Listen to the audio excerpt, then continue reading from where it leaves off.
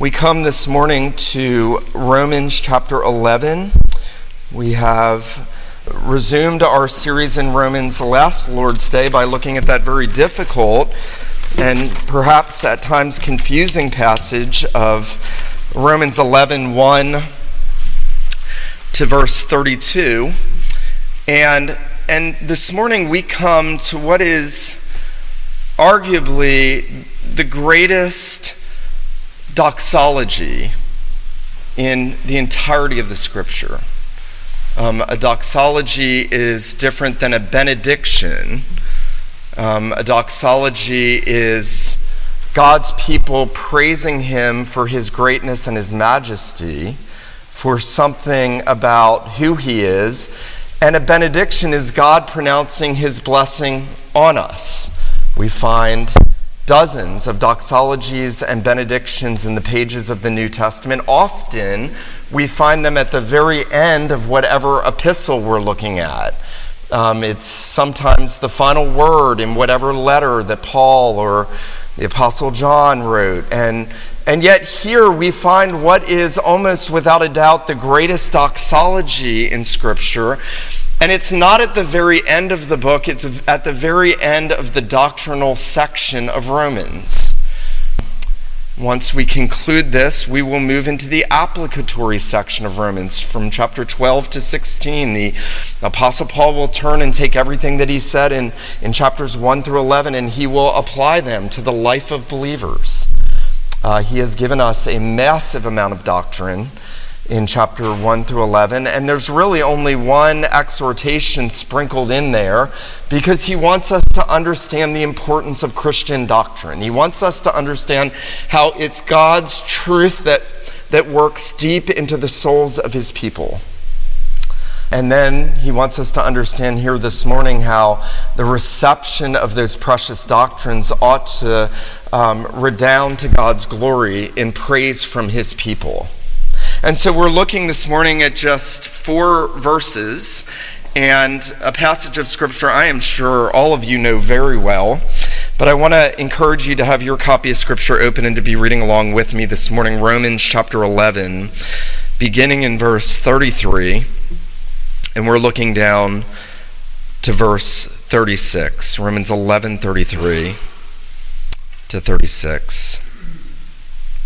Now the apostle, having set out that mystery of the plan of God's redemption of Jew and Gentile, that glorious process by which He gathers together in one the true Israel of God, now cries out, "O the depth of the riches and wisdom and knowledge of God!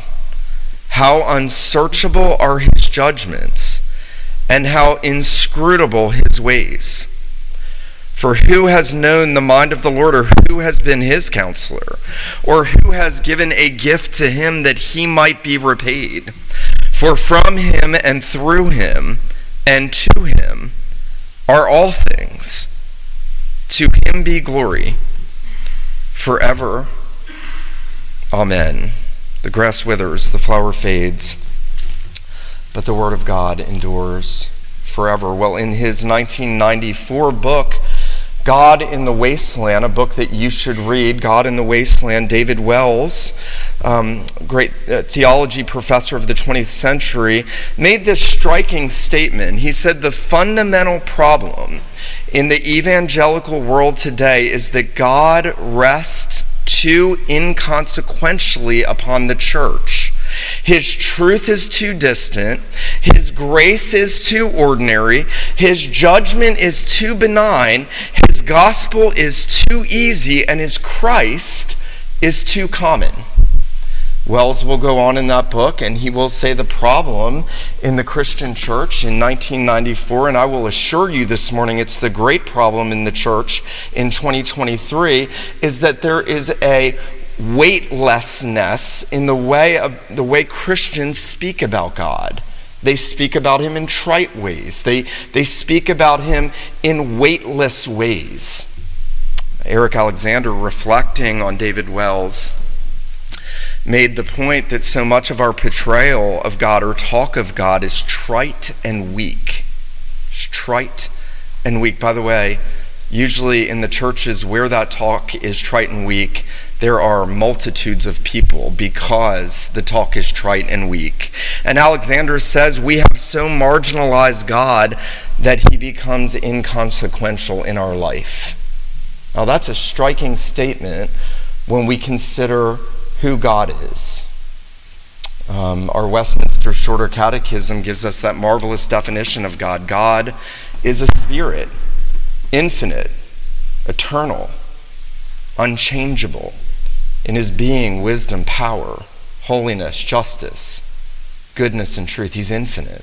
He's contained by himself. He's eternal. He has no beginning and no end. He is unchanging. He is perfect in himself in all of his ways. And when the scriptures speak about this God, they speak about him in terms of his weight, his glory. The word for glory is kavod in Hebrew. It denotes a weightiness, a heaviness to him, a majesty about how we ought to speak of him. And when the Apostle Paul comes to what is the end of the doctrinal section in the greatest book in the Bible, he comes to speak of the majesty and the weightiness of God, and he cries out in adoring wonder. Notice verse 33, "Oh, the depth of the riches and wisdom and knowledge of God." Now, I want us to consider this morning as we look at this doxology, three things. I want us to consider first the adoring praise for the greatness of God's incomprehensibility. Adoring praise for the greatness of God's incomprehensibility. Then I want us to consider the humble praise for the greatness of God's self-sufficiency. And then I want us to consider the exalting praise for the greatness of God's glory, God's incomprehensibility, his self-sufficiency, and his glory. Well, notice as Paul has ended this section and he has set out that great mystery about how God is gathering together in one, Jews and Gentiles, that glorious process of the inclusion of the elect Gentiles and the re-inclusion of the elect Israelites into one body, into the one church. He now turns, and it's as if he takes his eyes off of what is earthly, what is before the eyes of most people, and he directs them upward to the infinite, eternal, and unchangeable God, and he begins to offer him adoring praise. Now keep in mind, as we look at this first section, keep in mind that this is the great apostle who had been caught up into the third heavens. This is a man who said that he saw and heard things that were unutterable. But when that one comes to reflect on the greatness of God, he begins to open his mouth in adoring praise for God's incomprehensibility. Incomprehensibility. Now listen carefully. When theologians talk about the incomprehensible God, they don't mean you can't know anything about him. Paul has just taught us 11 chapters of deep truths about the true and living God, about his work of redemption, about the way that he justifies the unrighteous. He has taught us about the mysteries of sanctification. He has brought in the mysteries of predestination and election, and he has now told us in redemptive history how God is gathering together his people from Jews and Gentiles together in Christ. And so when theologians speak about the incomprehensibility of God, they do not mean that we can't know anything about him. They mean that we will never know those things about him in any sense that mirrors his infinite greatness. We only know what he reveals to us. I remember as a very new Christian, and yet one who had read a lot in a very short period of time, a friend of mine had just read a work by John Owen, and he came over to my house and he said, I just read in Owen where he said, if you could amass all the theological knowledge about God from the scriptures in the totality of your life, and you could amass all of the theological truth that God has breathed out in his word, that would be less than a drop in a bucket about the truth of who God is. And I remember being angry because I thought I knew a lot. Because we think we know far more than we do. And what the apostle is doing here is he is telling us that there are depths to the riches of the wisdom and the knowledge of God that are unsearchable. You know, when you watch a documentary about nature, my wife and I just watched one about the avalanche at Lake Tahoe in 1982, and listening to the way in which those who experienced that devastating avalanche talked about it sounding like there being a monster under the snow. The power of creation, the depths of the ocean, the power of a volcano.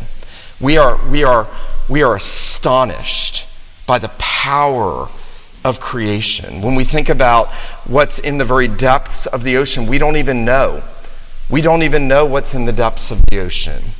And yet we are astonished when we learn about the power and the majesty of creation. How much more ought we to be astonished at the power and the majesty, the wisdom and the knowledge of the infinite God? Notice what Paul does as he begins with adoring praise. He cries out, "Oh, the depths of the riches of the wisdom and the knowledge of God."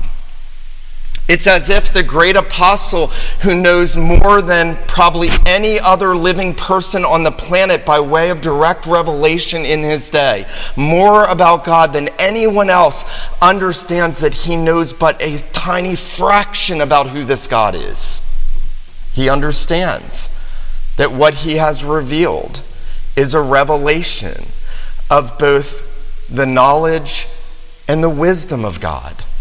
Those precious truths about how God has devised a way of justification, so that, as he says at the end there of that section in chapter 3, he says that God is, because of Christ crucified, God is just and the justifier of the one who has faith in Jesus.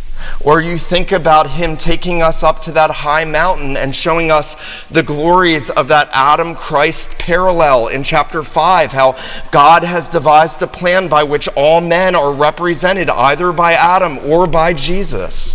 The majesty, the wisdom of God's knowledge in shaping this perfect plan of redemption that covers all of human history. And Paul says, "Oh, the depths.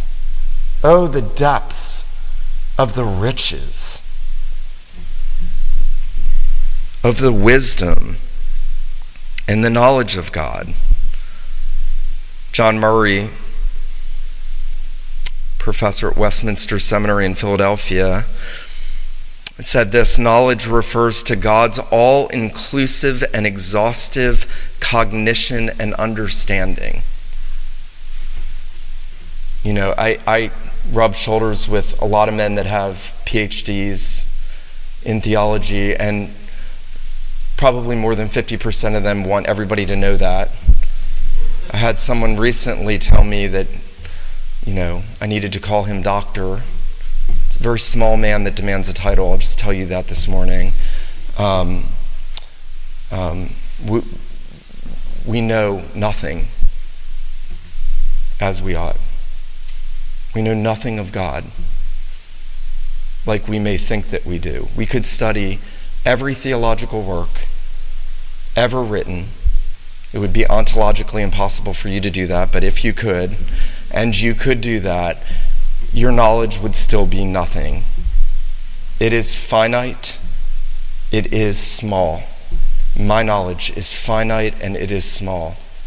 You know, I was speaking with some friends this week who are very, very fine pastors and theologians, and we were talking about, in glory, we will be learning and growing. When I was a boy, I remember people would say, well, when we get to heaven, we'll know. Maybe not. We're still going to be finite. We're not going to become God. We're not going to merge into the infinite. And the point Paul's making is that the finite cannot comprehend the infinite.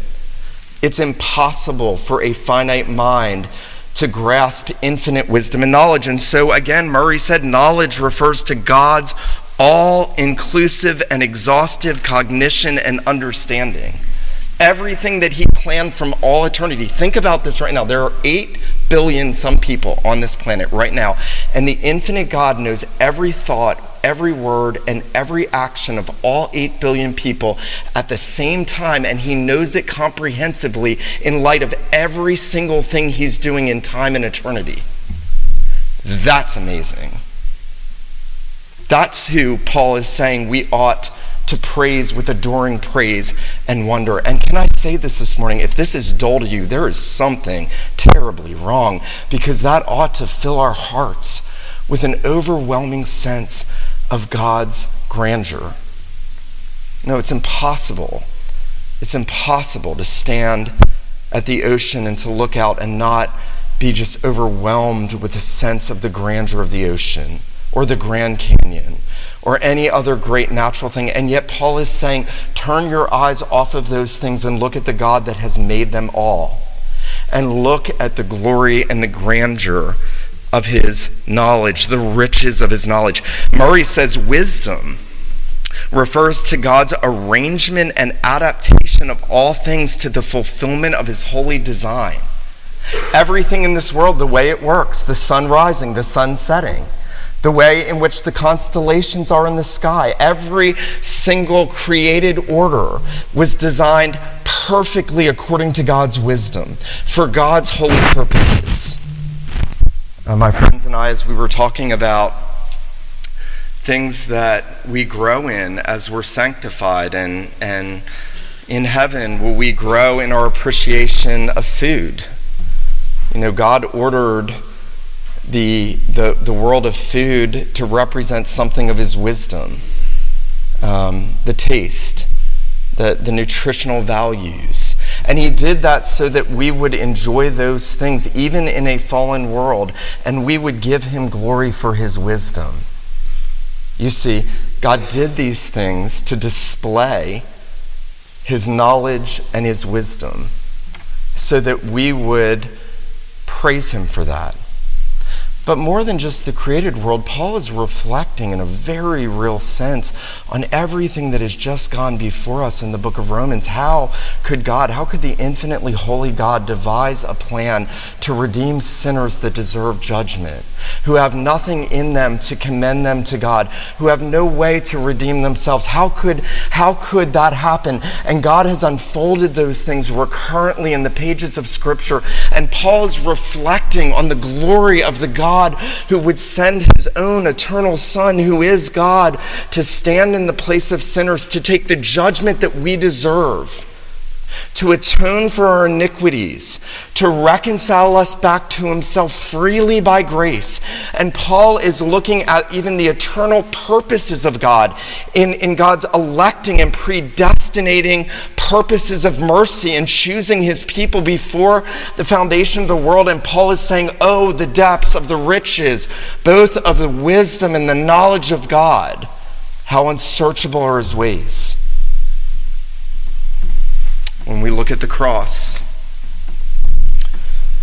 we see all the attributes of God coming together, his justice being poured out on the Son for my sin and your sin.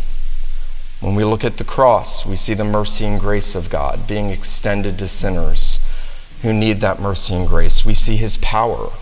We see his wisdom. We see a display of every one of his attributes coming together in Christ crucified.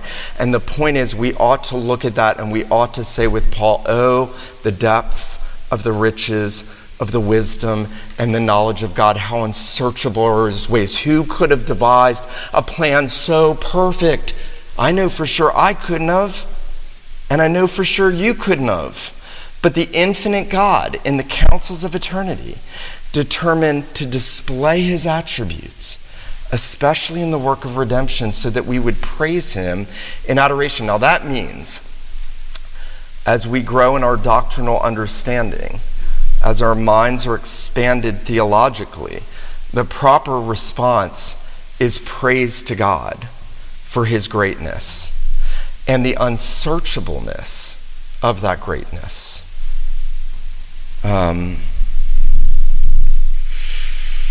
John Calvin in his very John Calvinist way, says, whenever we enter on a discourse respecting the eternal counsels of God, let a bridle be set on our thoughts and tongues, so that after having spoken soberly and within the limits of God's word, our reasoning may at last end in admiration. Admiration. Let us bridle our tongues. No, people say, I don't believe in a God like that. It doesn't matter whether you do. That's who he is. Let us bridle our tongues, because this God deserves the adoration and the praise of his creatures and all of his creation. This is the one who in Jesus Christ said that if you don't praise him, the rocks will cry out. Inanimate creation will praise him.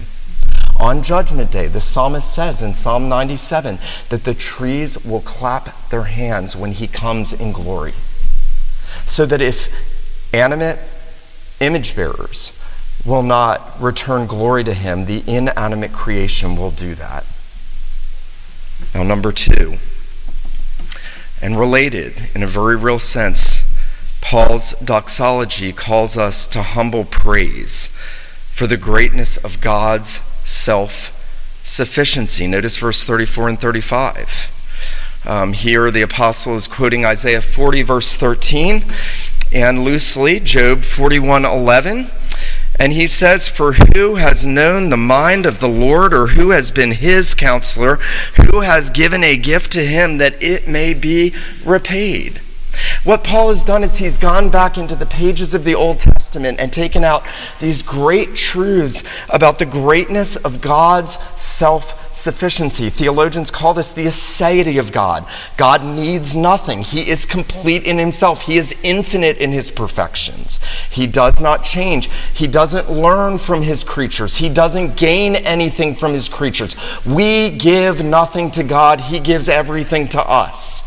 No one counsels him, and no one knows what he's doing unless he reveals it. And Paul is telling us and teaching us that the great problem with fallen man is pride. The great problem in my heart and your heart is pride. And the proud heart thinks that we have everything sufficient in ourselves.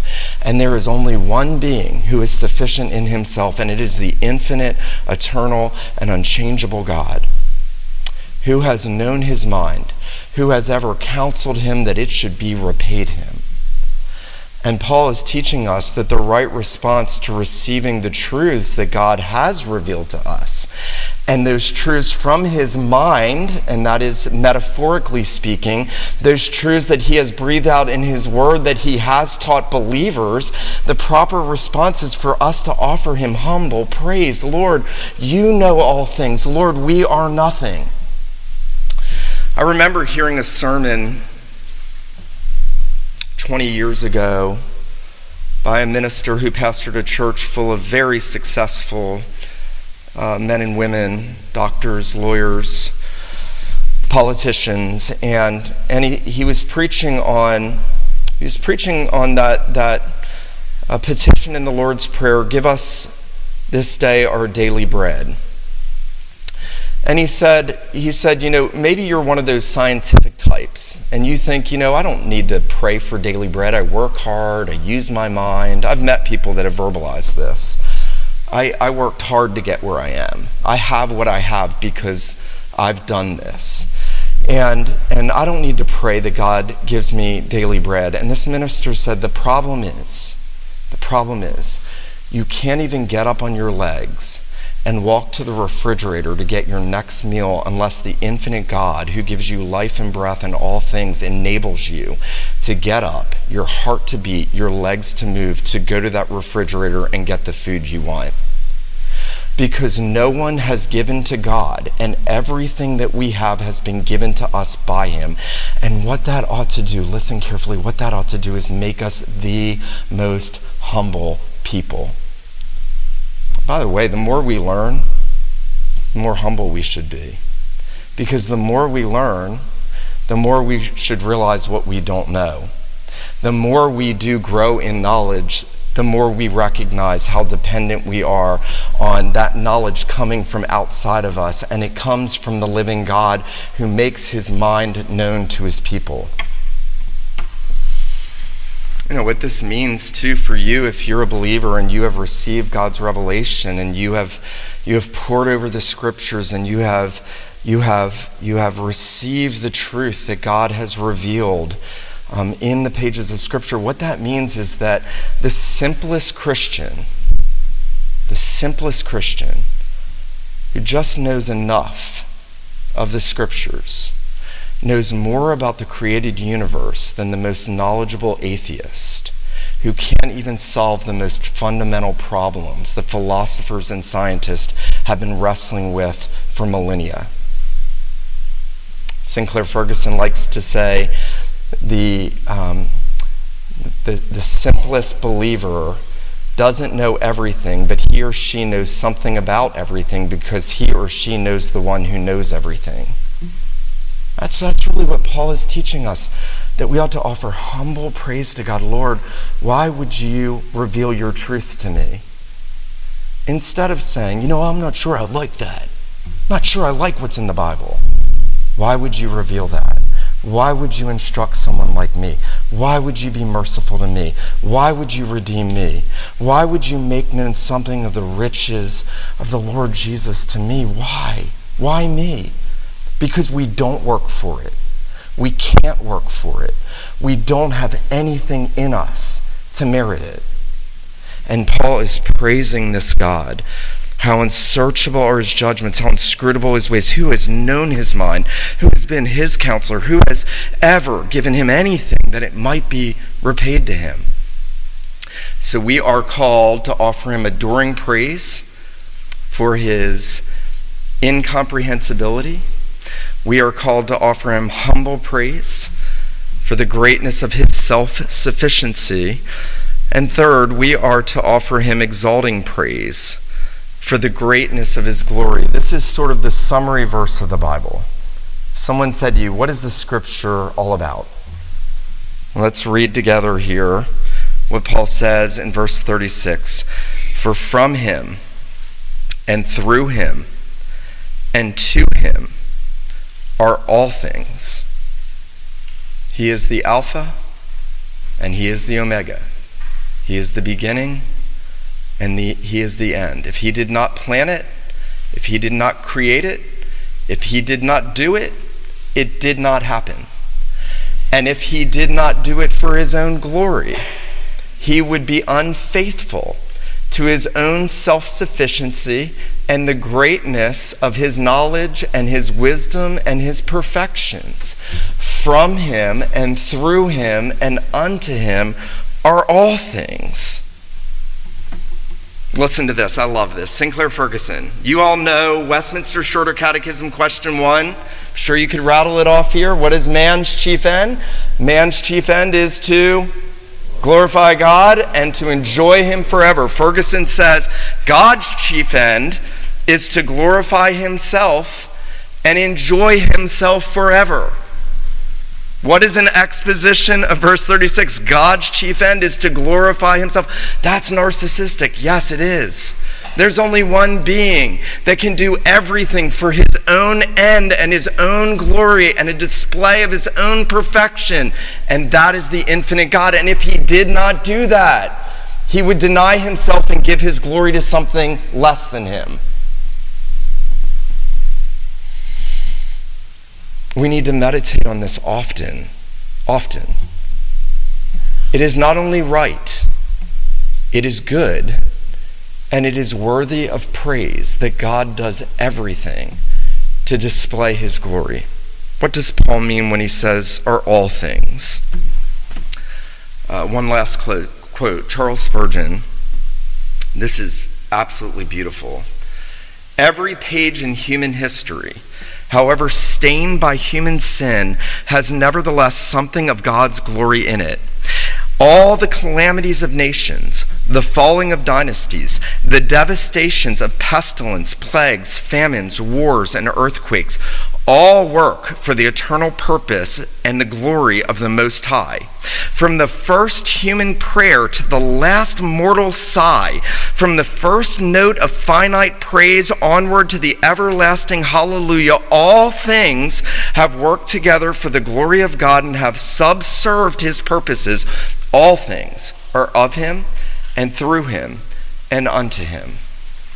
Now that means that we don't need to freak out when things happen in this world that are frightening, that are unsettling, that are confounding to us, because we can have our hearts settled in the fact that God has planned it all, that he is upholding it all, and that he's working it all out for his own glory.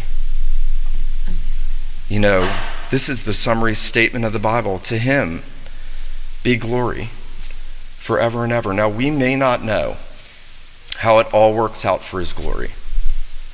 The why questions. Why would God allow this? Why would God do this? They're not going to be answered in this life. But what we can know is that God is purposefully, wisely doing these things to display his attributes. And in eternity, for all eternity, as he explains to us why he did what he did, we will be shouting hallelujah. Glory to God in the highest. For all eternity, we will be praising him and exalting him for his wisdom, his knowledge, his self-sufficiency, his perfections. Isn't that awesome? I think I've said this to you before. When you ask questions like, is there going to be golf in heaven? You need to read Romans 11, 33 through 36, maybe several times in a row. There's a point in which when we think about the hereafter, and the Bible says so very little about it, but what Scripture tells us is that it's being with Christ. And it's the Lamb being all the glory. And it's the Lamb being the light. And it's God revealing more and more and more and more and more and more and more and more and more of his perfections to us for all eternity. And there's never going to be a point where you think, no more. I don't want to see anymore or know anymore. That's what we have to look forward to. In Christ, God is going to reveal more of his majesty and wisdom and knowledge and perfection. Let me make two simple applications before we come to the table. The first is that if you are a believer, I want to encourage you to be praying that God would be showing you more of the weight of his glory. You would be saying, Lord, I have not seen enough. With Augustine, I see the depths, but I cannot see the bottom. Show me more of the depths. Show me more of your wisdom and your knowledge. Show me more of these things so that I can praise you better for them. And then praise him for them. Adoring praise, humble praise, exalting praise. If you're not a believer here this morning, I would urge you to pray, maybe for the first time in your life, Lord, I've not seen the riches of your glory. Would you show them to me? He loves to answer prayers like that. He knows what we need. He wants us to pray prayers like that. And then fix your eyes on the Lord Jesus crucified and risen, because that's where you'll find the answer to that prayer. You'll find it at the cross, and you'll find it in everything that God has revealed about what he has done through the Lord Jesus and his atoning sacrifice for sinners. Let him who has ears to hear this morning, let him hear what the Spirit says to the church. Let me pray for us. Father, we have not seen enough of the depths of the riches of your wisdom and knowledge. Lord, we pray that you would show us more. Lord, would you open your word to us more? Would you open our hearts to your word more? Would you send your Spirit to give us that illumination so that we can see into those depths as you reveal them to us in the Lord Jesus? Lord, forgive us for not praising you with adoring praise and humble praise and exalting praise. Would you help us to do that? We pray now as we come to the table that you would strengthen our hearts in the knowledge of the truth of the redemption that you have given us in Christ so that we might better praise you. We pray these things in Jesus' name. Amen.